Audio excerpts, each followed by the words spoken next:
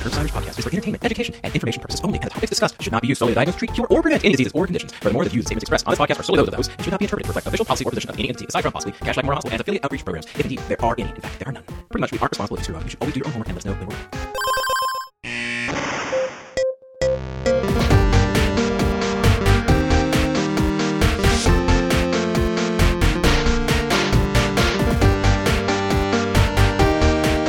Hey, Paul. Stuart's not here tonight. Well, hello, Matt. Oh, I just want to see what that felt like. It felt terrible. I don't know how Stuart lives with himself. We're going to be talking about lupus tonight, Paul, but first, would you tell the audience what we do on this show? Sure, happy to, as always. We are the Internal Medicine Podcast, and we use expert interviews to bring you clinical pearls and practice-changing knowledge. As per usual, we took the time up front, about the first 10 minutes, to get to know our guests a little bit, so if there's a song in your heart and a smile on your face, go ahead and listen to that. Otherwise, you can feel free to move past it to the good stuff. And just to give you a little bit of a heads up what we did on the show, we spent a lot of time talking about the diagnosis of lupus, how to take a history, what to look for on exam, the basic labs to order up front, and how to kind of interpret those labs. And then we talked about some primary care, preventive measures that you can take for patients with lupus. And then finally, we talked a little bit about the basics of treatments, but we didn't really dive really deep into like the big guns like cyclophosphamide and things like that. Generally, at that point, patients have multiple specialists on board, and we didn't feel that was the best use of our time. So, Paul, why don't you tell them about our wonderful guest, and then we'll get on with the show. Sure, and she was indeed wonderful. We had the good pleasure of talking with Dr. Beth Jonas today. Dr. Jonas is the Reeves Foundation Distinguished Professor of Medicine and the Chief of Division of Rheumatology, Allergy, and Immunology at University of North Carolina at Chapel Hill. Until very recently, she served as the Director of Rheumatology Fellowship Training Program at UNC. Dr. Jonas received her medical degree from SUNY Upstate Medical Center and completed her residency in internal medicine at the George Washington University, where she also served as chief resident. She completed a fellowship training in rheumatology at Emory University. Dr. Jones is a clinician educator and has an active rheumatology practice where she sees patients with a wide spectrum of inflammatory rheumatic disorders. She teaches rheumatology to medical students, residents, and fellows, and is actively involved in curricular development to train both physicians and advanced practice practitioners in rheumatology. Dr. Jonas was awarded the American College Rheumatology Distinguished Fellowship Program Director Award in 2015 and has received a Rheumatology Research Foundation Clinician Scholar Educator Award. And we are thrilled to have the chance to talk to her today about lupus. Something about a wolf and a moon. Does that make sense? I mean, as much sense as they ever make. I think it's fine. So, Beth, the first question we ask on the show, and I guess we could start now if you're ready, is can you give the audience a one-liner about yourself and tell them a little bit about yourself outside of what you do in medicine? Sure. So I'm an academic rheumatologist, primarily a clinician educator, although I have spent some time doing clinical research. I'm a mom of two, a wife. I love to teach, and outside of the hospital, I play the flute and spend time with family and friends. Is that so? You're a flautist. Are you? I was just waiting for you to say it. At what level are we talking about here? Like, are you in like an orchestra just for fun? So I studied music quite seriously before I went to medical school. Actually studied at the Juilliard School many years ago, so was quite an accomplished flautist in a previous life. And now I just play for fun. I play in a local flute choir with a bunch of other, fun flute players. So it's my way of decompressing a little bit and having fun. Paul, you look like you're going to say something. No. You know me too well. The Jethro Tull jokes are just sort of spinning through my mind. I was just do my Ian Anderson now. Yeah, oh, God bless you. We're going to do great. This is going to be a good episode. I would just like to point out to the audience, I love that answer because when lots of people go into medicine, I find that they stop doing hobbies. Maybe I'm projecting, but they stop the hobbies that made them that made them who they were before. They just put their head down and went into medical school, residency, fellowship, post-fellowship, all that stuff. And I love that you've kept it up. So that's just great role modeling for the learners out there. Well, I wish I could say that I kept it up all through residency, fellowship, junior faculty level. I think it's become a bigger part of my life now that I have a little bit more flexibility. But it's always, I think it's very important to have some activities and outside of the hospital that make you whole. Agreed. So speaking of, I'm going to transition to my favorite question. And even though I'm amassing book recommendations and books that I still haven't had a chance to read, I'm still going to ask for one more. So it's, what book do you feel like every physician should read? And it doesn't have to necessarily be a book about medicine or anything related, even just about life, or just a book that you enjoy and read to compensate from the stresses of medicine. So what's a book every doc should read? So I write a lot of prescriptions, and so I'm not going to prescribe any books to my doctor friends or colleagues. But one book that I would say sort of made an impression on me was the book called How Doctors Think by Jerome Groopman, which is now about 10 or more years old. But the reason I think it's really important to read the book, and I thought it was important for me, is that it talked about a lot of the things, it sort of operationalized a lot of the ideas that I think we are feeling in medicine about how we make decisions, the uncertainty in a lot of the decisions that we have to make, particularly in rheumatology, and really the power of listening, which I think gets lost a lot of times in our very busy life. So I would say that that's one medical book that I think was very important to me in my learning. Solid recommendation. I think it's come up probably a couple times at least. Yeah, absolutely. All these book recommendations, myself, and I know multiple audience members have mentioned to me at conferences that they're getting bogged down with all these book recommendations. I think we should keep giving them, though. Absolutely get some culture. Yeah. Come on. We have a running list on the website for the audience, so you take your time. You got your whole life ahead of you. Just get to them when you can. Listen, PSA, there's more out there than Harry Potter. I'm just saying it out loud. Come at me, but there are other books. All right, one last question before we get into the main topic of lupus. Can you give the audience some career advice that you've gotten that maybe you wish you would have had earlier, when you were coming up in medicine? So, yeah, this is kind of a tough one. I mean, I've gotten a lot of good advice along the way and a lot of good mentors and physicians that I've worked with. And I'm not even sure if someone gave me this advice or I sort of concocted it on my own over the years. And that is, we're always taught, particularly as young women, that we can do everything we want to do. And I took that to heart. But what I realized is you can't do it all at the same time. And so, sort of pacing yourself and setting your goals and really trying to decide what's important to you, but not trying to do it all at once. And that you have a long career ahead of you and you should do what makes you happy right now and continue to evolve. So I think, I talk to a lot of young physicians in my position, and I try to encourage them to be mindful of that and to really not to try to do everything at the same time. I just wanted to make a comment on that we get a lot of advice sort of on that same, and we've even had some people take almost like a nuanced stance, like don't be afraid to try too much. But I think the caveat that you have to add to that, and it's kind of your point, is like you can't take on too much. Like, yes, you could do more than one thing, but if you do too many, then you become like ineffective at everything. So it depends on who you are. Like somebody that has tremendous capacity might be able to do a couple big projects at one time, especially if they're switching between them.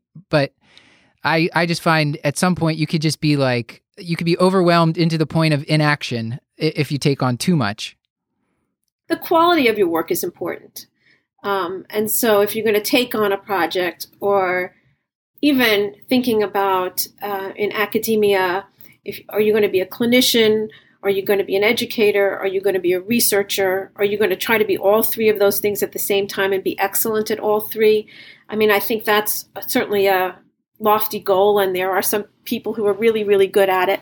But to try to choose something and be good at it, I think is really important. Paul, did you want to comment? I'm not even sure if it's worth saying out loud, but I think, the road to hell is paved with good intentions. I just, we talk about, burnout or, emotional exhaustion or however you want to phrase it a lot. And I feel like the message that we sometimes send out to, especially our trainees, is you have to be the best doctor you can possibly be, but it's important to take time for yourself and also maintain one of your hobbies. But you got to exercise, make sure you sleep enough, but go and pet your dog. But take good care of your patients. You have to pass the boards. Did you write up that abstract? But please make sure that you're taking care of yourself and do at least 2 things that you really, really love and make sure that you do them well. And I think I think you have to kind of choose your battles at a time. There's time where you can expand your interests, but especially in training, I don't think that you can do all of the above. And I'm not sure if that's the exact message that you're conveying, but it's just something I've been thinking about a lot lately. And set boundaries. Yes. And with that, Lupus. Lupus. Because I like his the way he reads things, I will ask Paul. Paul, can you read our case from Kashlak Memorial Hospital? And I should thank Dr. Catherine Grant, who is our resident artist and also sometimes writer, who wrote this case up for us. Yes, 3 cheers for Kate, and happy to read this. So we are going to be discussing today Ms. Luna Wolferton, the very common name, is a 30-year-old African-American mother of 2, and she's coming in with fatigue, occasional painless mouth ulcers, and then sort of generalized muscle aches and sort of joint aches as well, and it seems to have gotten worse over the past 3 to 4 months. So she has particularly painful joints in her hands, and she feels kind of stiff in the morning. You being a far more observant doctor than I, noticed that she has heavy makeup on. And she says really she can't remember the last time that she felt well. Last year, she asked to be checked for thyroid stuff because she'd heard that can make you feel bad, but that came back normal. And she came in to see you today because she actually started to urinate blood, and she's worried that she might have a urinary tract infection. And so I guess to sort of start out this case, I might ask, coming to you, what might your differential diagnosis be, and sort of what's your initial impression of Ms. Wolferton? Right. So, I think the differential diagnosis is actually pretty broad here, and we try to be inclusive, when we think about cases like this. Of course, we're talking about lupus today, so that we know where we're going here.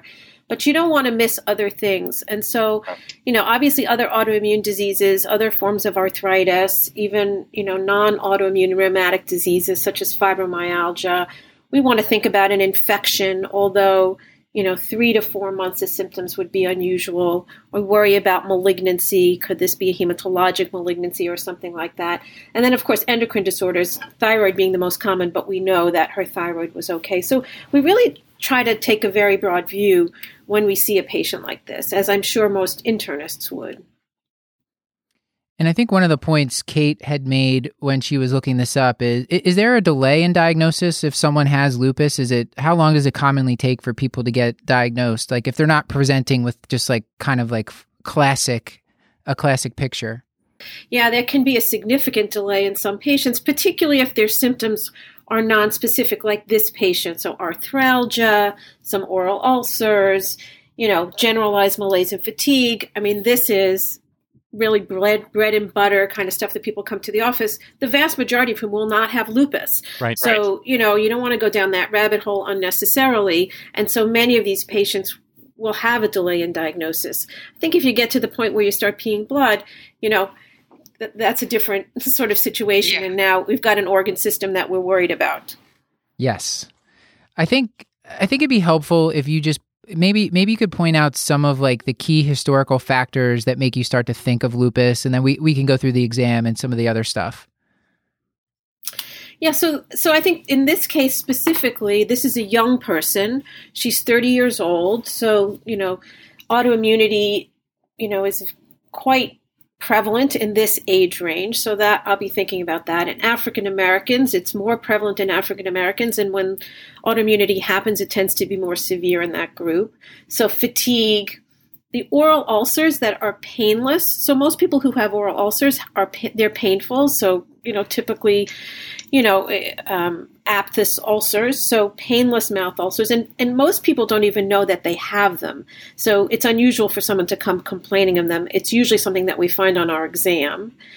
It's gone on for a long time, so it's probably not a viral infection. So that time course, the arthralgia in the hands makes me think about autoimmunity. The makeup is interesting because many people will come to the office with makeup and they're wearing it because they have a rash on their face.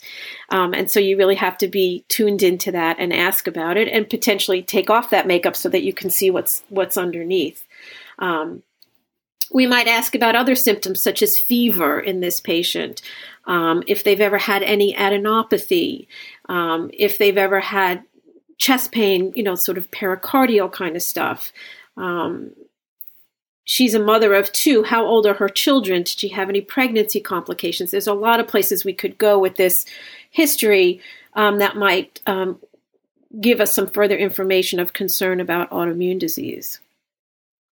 Can you talk a little bit about the difference between like classification criteria for lupus and making an actual diagnosis of lupus? And the EULAR, it's a shame Stuart's not here. He loves the League of Rheumatism. Is it Arthritis and League of Arthritis and Rheumatism? European League Against Rheumatism. Yeah, there you go.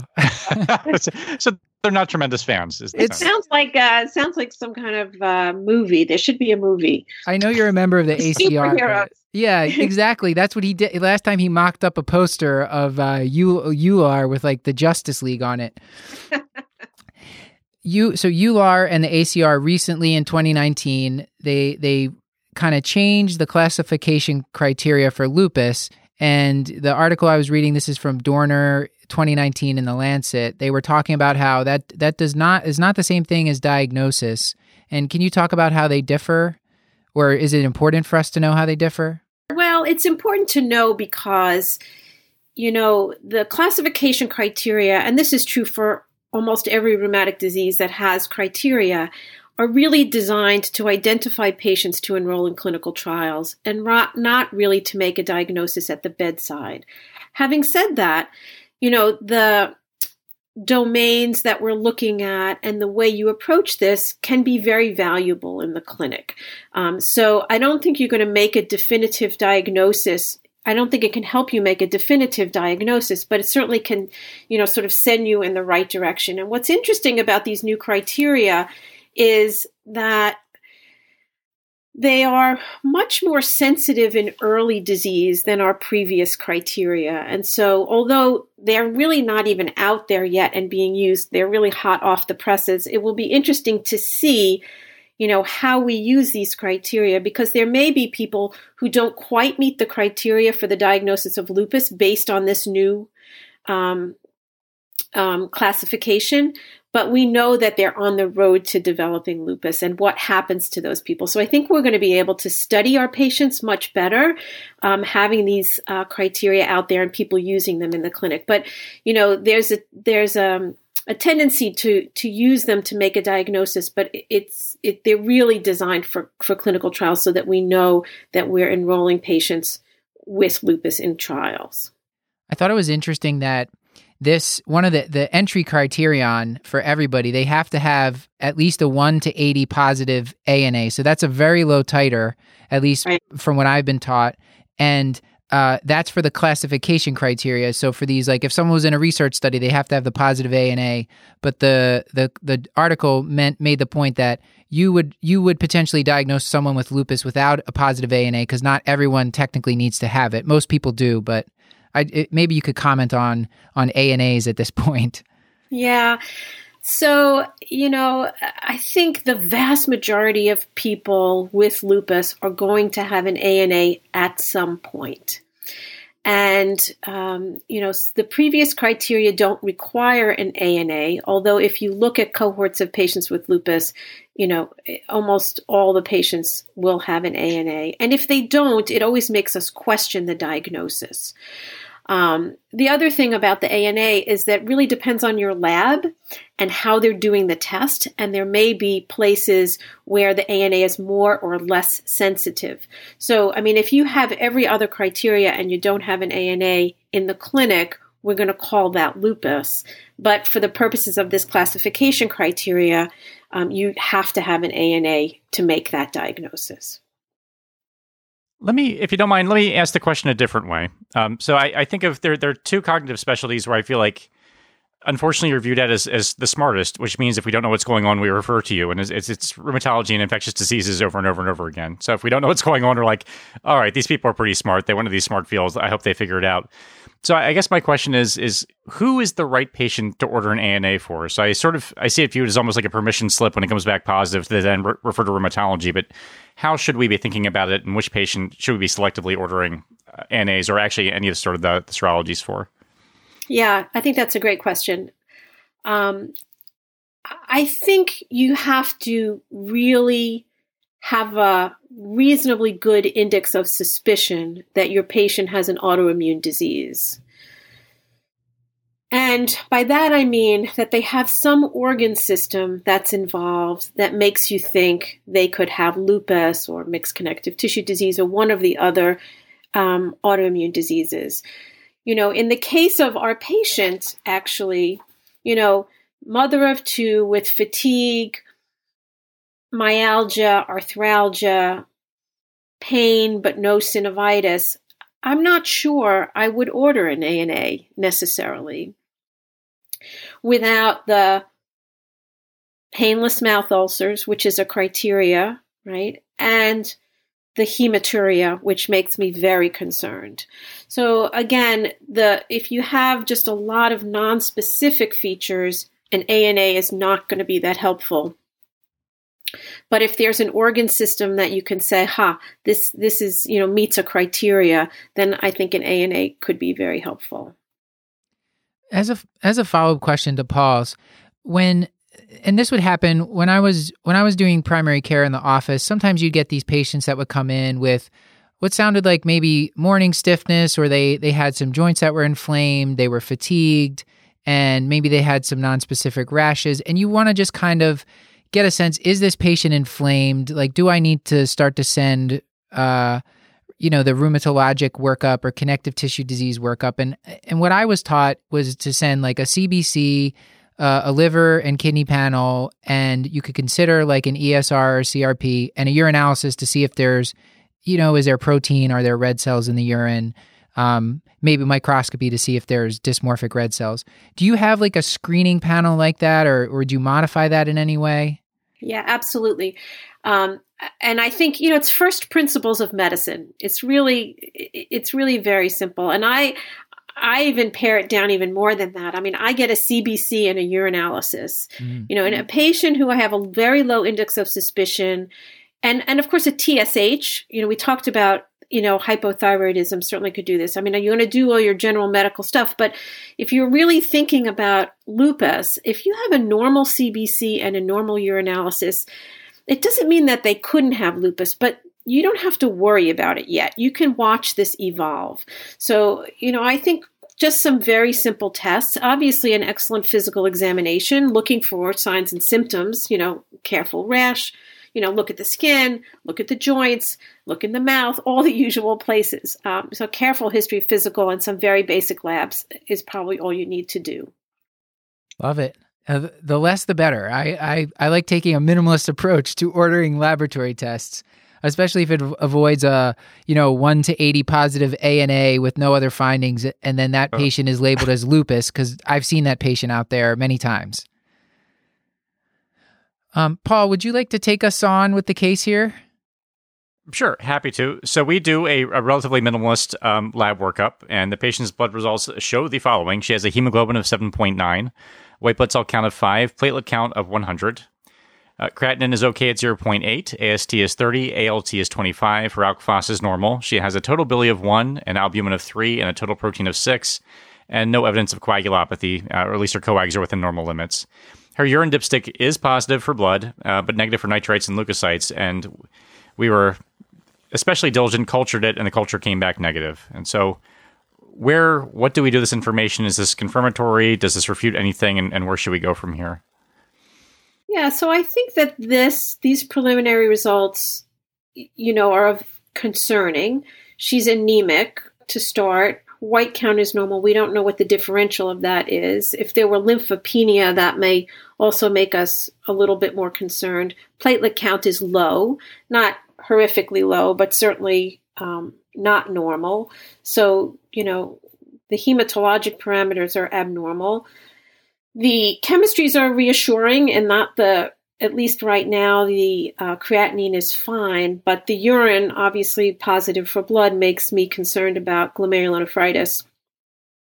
So, I think all of this is, mounting evidence for a diagnosis. What might be the next step? Where would you take this next? Would you send more labs? Would you do more investigation of the renal function somehow? Well, obviously she needs a kidney biopsy. Regardless, lupus or not lupus, if you've got, blood in your urine and you don't have a good reason for that, I'm assuming we don't have kidney stones or uroepithelial tumors or things of that nature, but, she will need to have a renal biopsy. Of course, the serology, this is where the serology can be very helpful. So you have a very high index of suspicion for lupus. So, I would send an ANA, an ENA panel, look at her complements, look at double-stranded DNA, and, that will get sent off and be cooking for a couple of days before that comes back, and I will call my trusty nephrology colleagues and get her set up for a kidney biopsy. Let's talk through the ENA. I don't know that I know the difference between an ENA and an ANA, and maybe you can talk about what you're looking for when you order those tests you just mentioned. Right. So the ANA is our screening test, it's quite a sensitive test, but not specific. So 10% of healthy women are ANA positive. But if you're concerned, as I am about this patient, the ENA panel, it's a panel of antibodies. It may be different in different hospitals. In our hospital, you get an anti-Smith antibody, you get a Rho antibody, a La antibody, an SCL70, an anti-Jo1, and an RNP antibody, but that may be different in different labs. And those antibodies have much higher specificity for certain autoimmune diseases. And in lupus, the Smith antibody is highly sensitive for disease, as well as antibodies to double-stranded DNA. And particularly in a patient with lupus who we are concerned about renal disease, the presence of a DNA antibody is very suggestive and helpful in informing that diagnosis, because we know that the level of the anti-DNA antibody may correlate with renal disease. So that's where your ENA panel and your antibody to double-stranded DNA would come in this case. The complement C3 and C4 can also help you. They're typically low in patients with very active lupus and also may correlate with renal disease. Excellent. I feel like I learned this a long time ago, and me flashing back to screwing up mix-up questions just left and right. This is great. So, do we have enough to call it lupus in Ms. Wolferton at this point, or can we give her the formal diagnosis yet, or what else do we need to sort of get her across the finish line?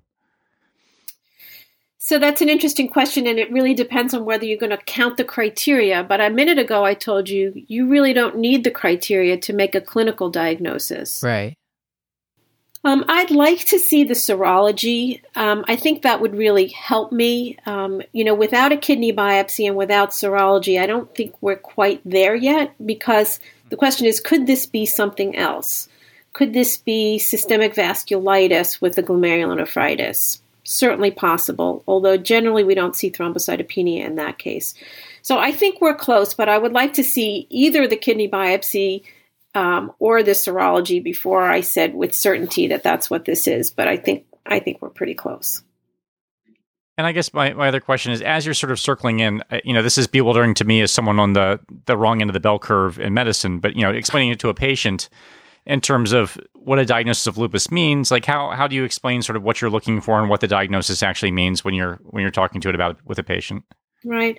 So a lot of that discussion really depends on what clinical manifestation the patients have.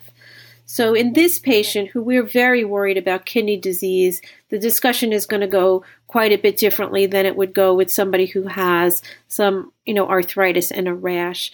In this case, I think, we want to impress upon this patient the seriousness of this particular problem and the importance of making a diagnosis, because we know that if we can make a diagnosis now, while her kidney function is good, that treatment could certainly preserve that kidney function. And because she is a young African-American woman, she's at high risk of progression of her kidney disease. So I think the most important thing at this point is, to have a discussion about the impact of the lupus potentially on her kidneys and the importance of doing a careful workup, getting a kidney biopsy, and getting her into treatment. In patients who have milder symptoms, you have a little bit more time to, meet with them and talk with them about lupus. Many people don't understand what lupus is. I think a lot of doctors don't know what lupus is. And it's a hard disease to explain to people, and really depends on your level of education. But, what I explain to people is this is a disease where your body makes antibodies really against its own tissue. And causes inflammation in many areas, including the skin, the joints, the kidneys, the brain. Really can involve any organ system. And the important part for the patient is that we need to get that inflammation under control with, medications and careful follow-up. I wanted to see if we could just point out to the audience what you would consider a positive ANA titer. The lab at Kashlak Memorial is nice enough to say anything less than 1 to 160 they don't really care about. I know that the paper that I quoted earlier has it set at a 1 to 80, but less than 1 to 160, I mean, I don't know what if you use something, or if it's more just like that's just one part of a multifactorial thing, and if the patient looks like lupus, it doesn't matter. Yeah, so we mentioned earlier, it's possible to have lupus and have a negative ANA. So I think you have to put that into that context. And a lot will depend on the clinical presentation. So if I have a patient who has no signs and symptoms of systemic lupus, and someone orders an ANA and it's 1 to 160 or 1 to 320, it doesn't make them any more likely to have lupus if they don't have any signs and symptoms. So it's really hard to know what the titer means in and of itself. Okay. Generally, anything less than 1 to 80, I don't even look at. But if, someone has, hematuria, thrombocytopenia, and 1 to 80, well, that's worrisome. Thank you. I think that's clear. Hopefully we hammered that one home, Paul. What do you think? I think we'll still have, I won't name the specific specialty, but there'll still be order sets that will still throw back ANAs of 1 to 80 that will shed a single tear over, not know what to do with. But I think this will help our listeners. I wanted to know, so you mentioned that some people just have more time. They have just joint or skin findings. Is there any, it seems like patients with lupus can do whatever they want. Like one day they can come in with neuropsychiatric symptoms like CNS disease. One day they can come in with lupus nephritis. Sometimes they just have a rash or joint pain. Are there any like big kind of phenotypes that you split this into, or is it just like every patient is rewriting? They're all snowflakes. Yeah, I think that's a very good question. And I don't think there are any hard and fast rules about this. And like a lot of what we do in rheumatology is we follow patients very closely, really to get a sense of what their disease phenotype is. And people usually will declare themselves pretty early on if they're going to have very severe disease. So most patients with lupus who are going to develop nephritis are going to do so in the first few years of disease. That's not to say they can't develop it later on, but the most of the time, if you're going to have severe renal disease, you're going to do that in the first few years. So, it's pretty unpredictable at its onset. But within the first year or so, people generally sort of declare themselves about what path they're going to be on. But, not everybody follows all the rules, and all bets are off some days. Beth, I wanted to take it onto the treatment a little bit. Let's start by just saying, like, you already gave us your spiel about how you explain to patients what lupus is, and let's make her disease a little bit less severe. Let's make it so we don't really think this is lupus nephritis. So probably something where, as a primary care doctor, we would probably feel a little bit more comfortable taking some sort of role in this. How would you counsel the person who just has maybe skin and joint involvement, maybe some mild cytopenias? How do you counsel them about lifestyle modification? Right. So one of the things that we know is that UV radiation is quite detrimental to patients with lupus. And so we talk a lot about sun protection. So sunscreen, big hats. In some places, people wear sun protective clothing if you're in an environment where you're exposed to a lot of sun. But to be really careful about sun exposure, that's very important. Smoking cessation is something else we spend a fair bit of time on. That's really very important. Cardiovascular disease prevention, patients with lupus and patients really with other systemic autoimmune diseases are at higher risk of cardiovascular disease. So in as much as we can limit other risk factors such as hypertension, hyperlipidemia, obesity, all of those things are going to be critically important to a patient with lupus. And other than the obvious cardiovascular benefits of tobacco cessation, are there any other especially deleterious effects of smoking in someone who's living with lupus? Yeah. So there's some evidence that smoking is actually an environmental trigger for autoimmunity. We know that for certain in rheumatoid arthritis, and it's probably true in lupus also. So that's in case you needed another good reason to stop smoking. What about physical activity? And I know other people have made the point on the show to phrase it as physical activity or just being mobile instead of calling it exercise, which intimidates a lot of people. Right. Well, we are on that bandwagon big time in rheumatology. Physical activity is probably very, very important. Many of our patients are at high risk of osteoporosis, and weight-bearing physical activity can ameliorate some of that. So, and also moving your joints keeps them from being stiff or sore.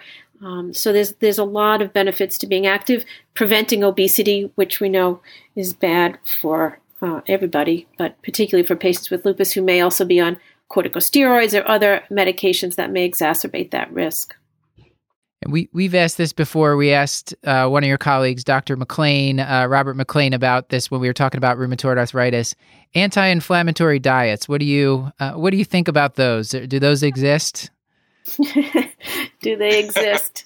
Well, yes, they exist, and people promote them. Do I think they're valuable? Not in my clinical experience. I just don't think that there's any data that says we should, advise our patients about that. Having said that, many of my patients will come to me, with a list of the diet, and this is what they're going to do, and I don't object to that, but I don't counsel people about that. Very good. When I wanted to ask a practical question, patients with lupus that's active, they're exposed to a lot of steroids. We'll talk about the treatment in a second here. You mentioned the bone disease.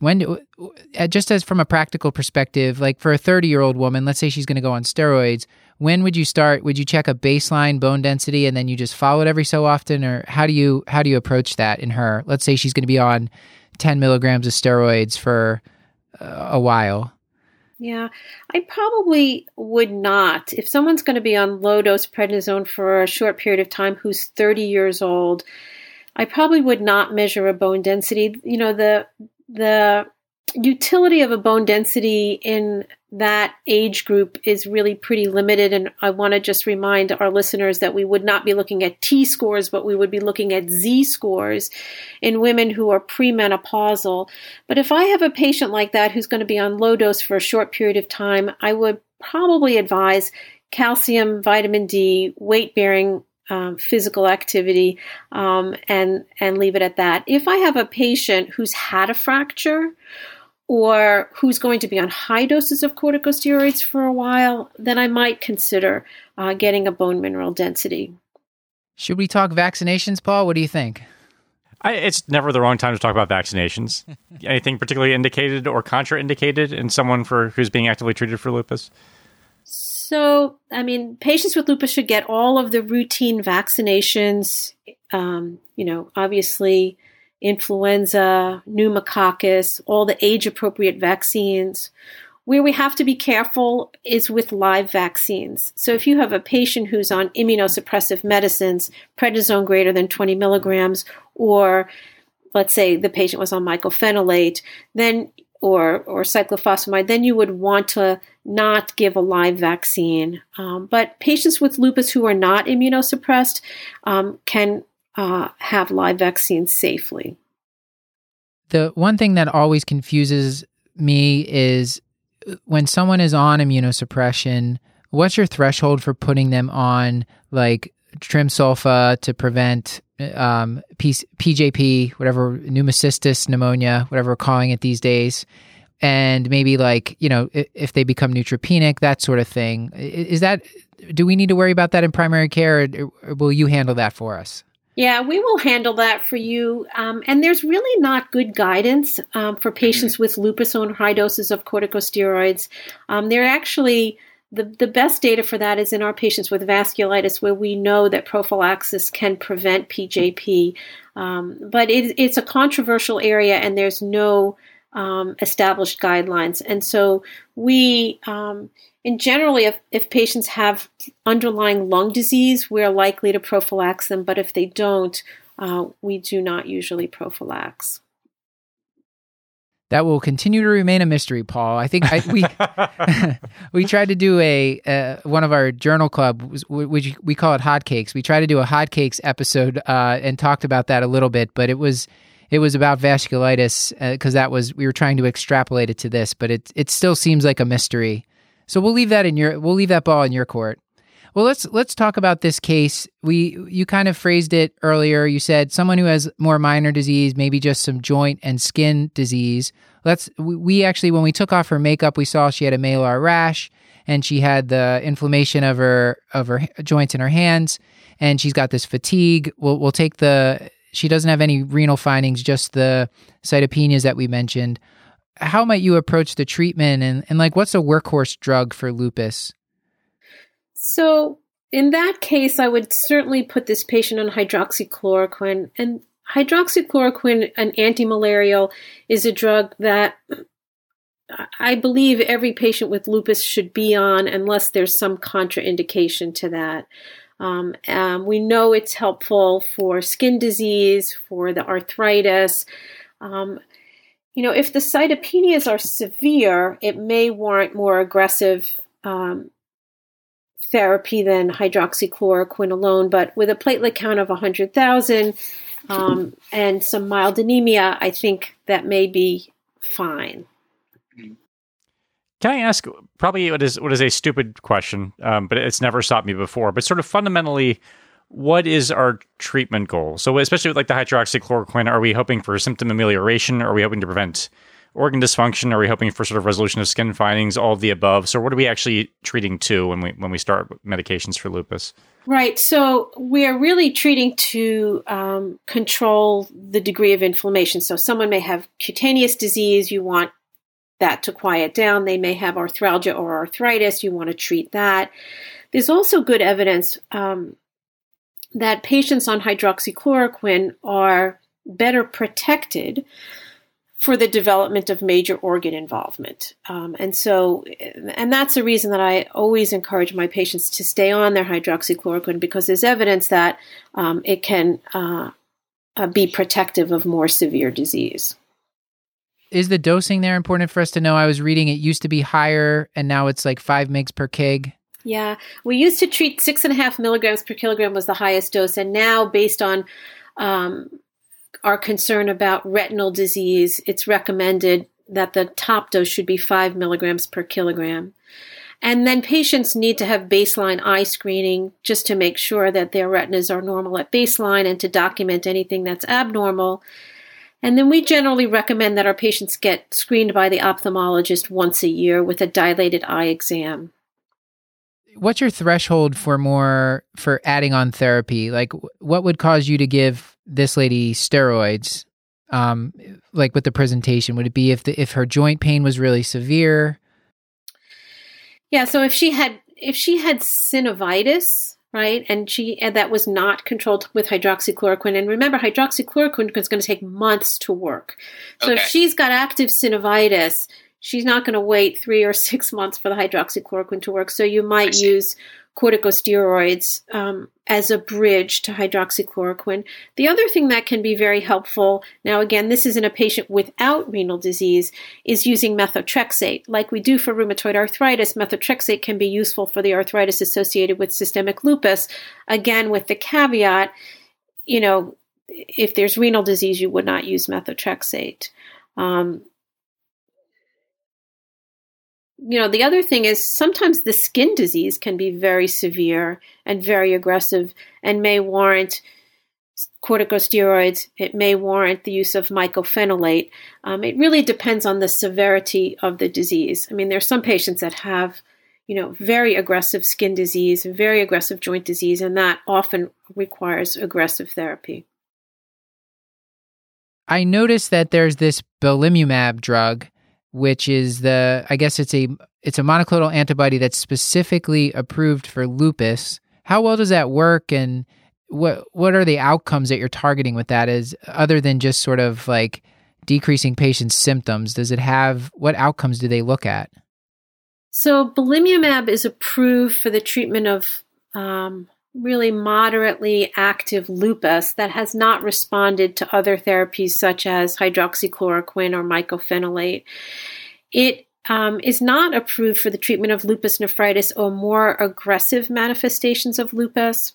And so generally the patients we're putting on belimumab are people that have been on hydroxychloroquine or methotrexate or mycophenolate, and they continue to have skin disease, joint disease, constitutional disease. And so the outcomes that we're looking for are really to control those organ system manifestations. There are a subset of patients with renal disease that have responded to belimumab, but it's not approved for that indication. So we've gone through the basics. You're going to put the patient on hydroxychloroquine. That's going to take a long time to work, so we'll have them on some prednisone in the meantime, and maybe methotrexate or mycophenolate, depending on how severe the disease is. Are those sort of the frontline agents, or are we missing anything there? So azathioprine is another drug that can be very helpful for some patients, particularly for skin disease and, pleuropericarditis and other milder manifestations of disease. So I think I'm getting this a little bit. It just seems that like patients, I have to admit, I never, until I was like kind of prepping for this, like I knew hydroxychloroquine. I just didn't realize how important of a drug it was for patients with lupus. And it seems like people are so cavalier about just holding it, or maybe patients are like, oh, I don't take that, it doesn't work. But maybe they're not getting the full picture. And, they know steroids work. I imagine they can feel that quicker, and that's why. Mm-hmm. Yeah, that's sometimes very difficult to encourage patients to stay on their hydroxychloroquine because we're giving them steroids. We may be giving them much more aggressive immunomodulatory therapy, but the hydroxychloroquine is really, really important. And so I always, when I'm seeing my patients, try to hammer that home every time I see them, the importance of that. So I think we've really gone through a lot. I know we could really get into the weeds with like the treatment of lupus nephritis, but I don't know that that's really within the scope of the show, especially since a reumatologist and a nephrologist are probably going to be really managing that. I feel fully equipped now. I feel like I'm ready. So good. Thank you. I mean, we talked about how to diagnose. We talked about the basics of treatment, and then we talked about the preventive measures. I have a pretty good sense there. I don't know that I know there's some things Kate had mentioned we could ask about drug-induced lupus, but I'm not sure if that's is that common enough, Beth, that you think we need to know about that? I actually think we see a fair bit of it. And, the other thing I might mention is when we're talking about these ANAs that are positive and we're not sure where they're coming from, oftentimes many medications can cause your ANA to be positive, and some of them are the medicines that cause drug-induced lupus. And so the other thing I would tell our listeners is that, if you see a positive ANA, you also want to adjudicate the medication list to see if there's a drug on there that may be the culprit. Not every person who has an ANA from a drug is going to develop symptoms of drug-induced lupus, but that can happen also.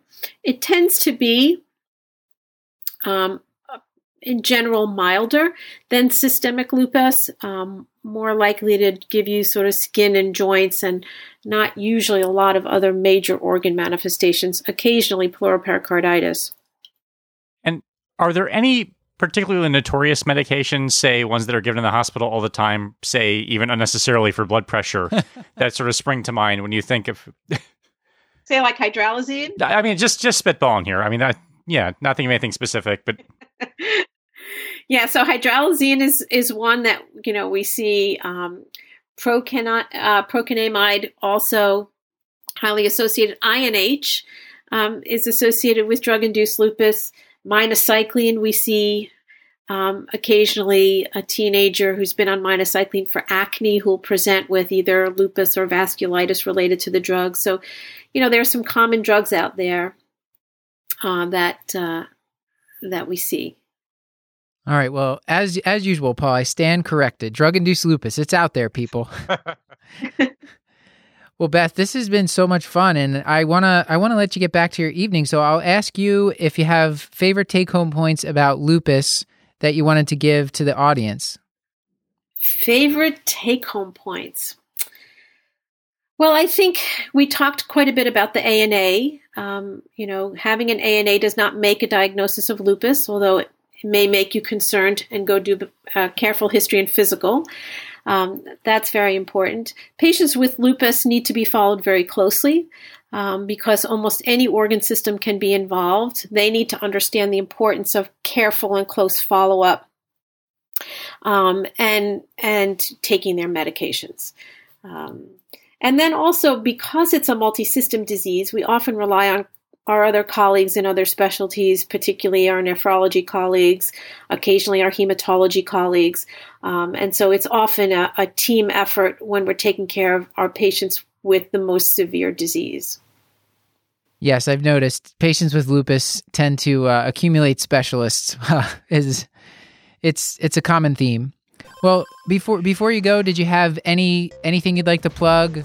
Websites, blogs? Are you publishing fan fiction of any? Any albums coming out? Anything dropping soon? Any albums? No, I'm not. I don't have anything to plug. All right. Are you on Twitter? Can the audience find you on Twitter? So no, I mean they can find me there, but they won't find anything. But I will say. But I do want to plug the Thurston Arthritis Research Center at the University of North Carolina at Chapel Hill, which is where I work and where I collaborate with many wonderful colleagues. All right. We will direct people there. We'll put a link in the show notes. Maybe we'll have to have you back sometime. I hear you're an expert on inflammatory back pain, and the audience knows The audience knows and Paul knows that I believe that I have inflammatory back pain, but I'm not really doing anything about it except for, I'm standing right now instead of sitting, and I'm very active, and I feel great. Yeah, sure, other than the low-grade anxiety. Well, I'm happy to talk with you about it. Okay, thank you. This has been another episode of The Curbsiders, bringing you a little knowledge food for your brain hole. Yummy. Thank you, Matt. Get show notes at thecurbsiders.com/podcast and sign up for our mailing list at thecurbsiders.com/knowledge food to get our weekly show notes in your inbox. We are committed to providing you with high-value, practice-changing knowledge, and to do that, we need your feedback. So please subscribe, rate, and review the show on iTunes or contact us at thecurbsiders@gmail.com. A special thanks to our producer for the episode, Dr. Kate Grant, and to our social media team, Hannah R. Abrams on Twitter, Beth Garbatelli on Instagram, Chris the Jew Man Chew on Facebook, and, now we're all out of order. I'm thrown. Until next time, I remain Dr. Paul Nelson Williams. And I've been Dr. Matthew Frank Watto.